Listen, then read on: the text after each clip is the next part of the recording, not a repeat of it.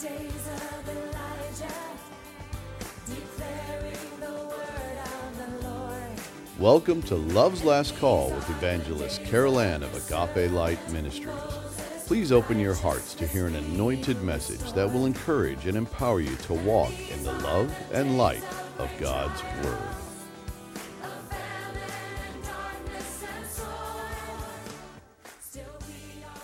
Beloved, we are currently in our podcast series entitled Birth Pains and the Coming New World Order. And today I will be gleaning from two commentaries written for Rapture Forums under the titles of New World Order Coming and How the Coronavirus Sets the Stage for the End Times, in which they address how this most recent COVID-19 pandemic is preparing the world for the coming global empire that will be headed by the Antichrist. In order to gain this global control, Scripture informs us that there will be a way to track everyone on earth during the tribulation period. In Revelation 13:16-17, we read, "And he, the Antichrist, causes all, the small and the great, and the rich and the poor, and the freemen and the slaves, to be given a mark on their right hand or on their forehead, and he provides that no one will be able to buy or sell, except the one who has the mark, either the name of the beast or the number of his name." Much has been written about Bill Gates' desire to mandate that everyone on earth be vaccinated and tattooed with a global ID immunization tracking system. It is being reported that the FBI, Apple, Google, and others are involved in the creation of such a tracking system. On April 13th, 2020, Roger Stone, former advisor to President Trump, suggested that Gates may have had a part in the creation of the coronavirus to generate a need for a global tracking system. And while it is crucial that we avoid unproven conspiracy rumors and personal conjectures, allow me to interject here that though it is yet to be determined how much Bill Gates did or did not have to do with what evidence is now pointing strongly to, even though still vehemently being denied, and that is that the coronavirus may have been a deliberate attempt to establish world control under a new world order regime. What we do know is that the Bill and Melinda Gates Foundation hosted a pandemic drill under the title of Event 201, which was held in New York City on October 18th, 2019.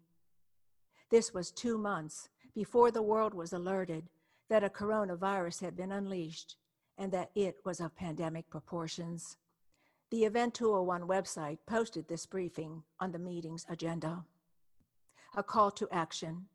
The next severe pandemic will not only cause great illness and loss of life, but could also trigger major cascading economic and societal consequences that could contribute greatly to global impact and suffering. Efforts to prevent such consequences or respond to them as they unfold will require unprecedented levels of collaboration between governments, international organizations, and the private sector. It went on to list the critical goals that are needed to be set in place in order to subvert the major fallout a world pandemic would cause, and offered this solution. Accomplishing the above goals will require collaboration among governments, international organizations, and global business. If these recommendations are robustly pursued, major progress can be made to diminish the potential impact and consequences to pandemics. We call on leaders in global business, international organizations, and national governments to launch an ambitious effort to work together to build a world better prepared for a severe pandemic. The list of participants of Event 201 should also cause pause. They include the host, Bill and Melinda Gates Foundation, Johnson & Johnson, the UN World Health Organization, the United Nations Foundation, World Economic Forum, World Bank, NBC, the CIA, Johns Hopkins School of Medicine, Bloomberg School of Public Health, and the Chinese Center for Disease Control and Prevention.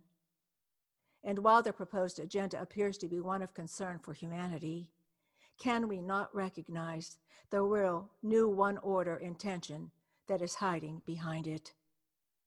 It is also of great import to consider that while there have been pandemics that have ravaged mankind previously, such as the 1918 influenza, SARS, H1N1, Ebola, and seasonal flu, this is the first and only time that the entire world has bent its knee to the controlling mandates that have literally created a new normal where life as we knew it may never be the same again.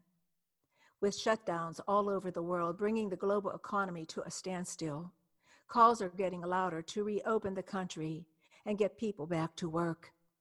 But how do you get people back to work without causing a spike in new coronavirus cases?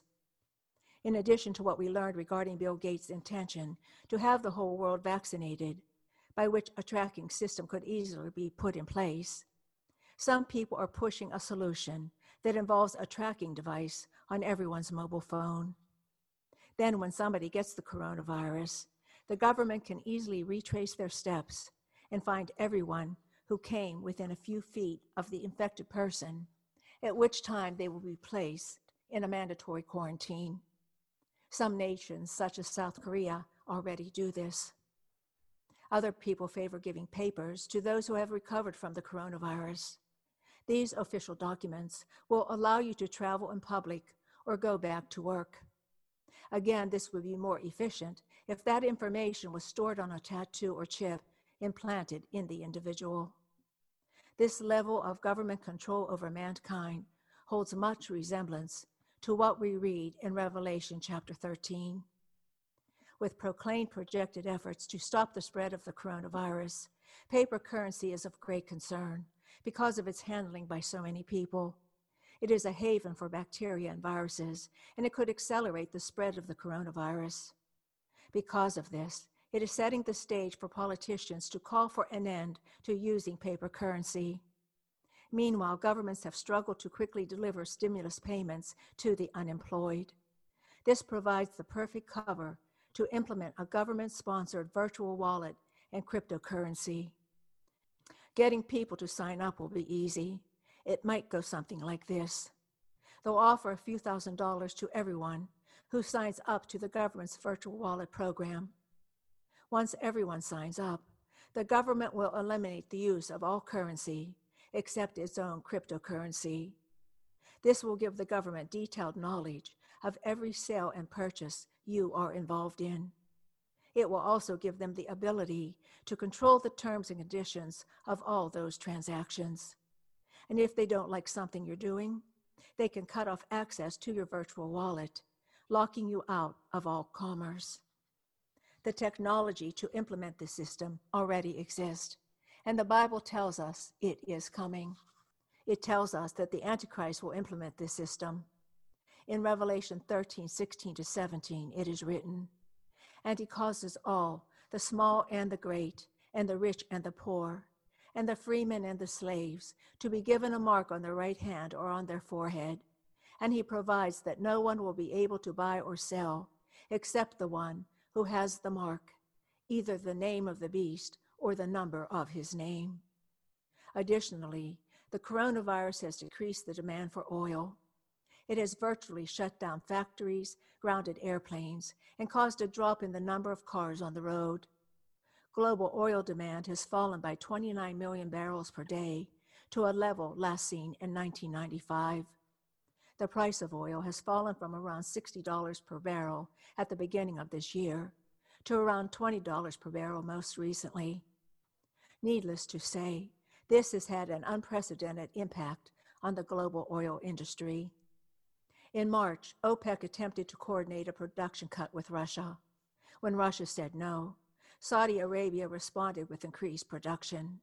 Some think their aim was to take market share, drive down prices, and force Russia back to the negotiating table. Others think their aim was to harm U.S. shale producers, many of whom can't survive at $20 per barrel oil. Regardless of their true intent, Saudi Arabia's actions had a profound and negative impact on Russia. Earlier this month, they agreed to production cuts, but you can be sure that Vladimir Putin is not happy. Losing a high-profile oil price war and billions of dollars per day in oil profits won't be something he will easily forget. While Saudi Arabia has an advantage in oil reserves, Russia holds a greater advantage in the military realm. What will happen if Russia invades Saudi Arabia? The Middle East is home to approximately 40% of the world's proven oil reserves. If Russia controlled the Middle East, they could control the world's oil. Only two nations stand in Putin's way: the United States and Israel. If a global depression, the rapture, or another major event changes U.S. policy in the Middle East, only Israel will stand between Russia and complete dominance of the global oil market. The high stakes incentivize Russia to team up with Iran and take out Israel. This would secure their collective grip on the region. The Bible says this will happen. More than 2,600 years ago, the prophet Ezekiel revealed an alliance composed of Russia, Iran, Turkey, and other regional nations that will launch a surprise attack on Israel from the north. Since the launch of the Syrian civil war in 2011, we've seen each of the major players mentioned move their forces into Syria. Russia and its allies currently sit on Israel's northern border, which is the direction from which Ezekiel said they'll attack. We've been watching God set the stage for this conflict for several years.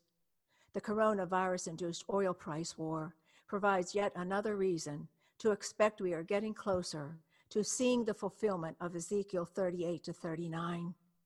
And this is where we must pause, beloved. In our next podcast, I will pick up where we left off today. Until then, do praise the Lord in all things, for he is truly worthy. And as always, I bid you his agape.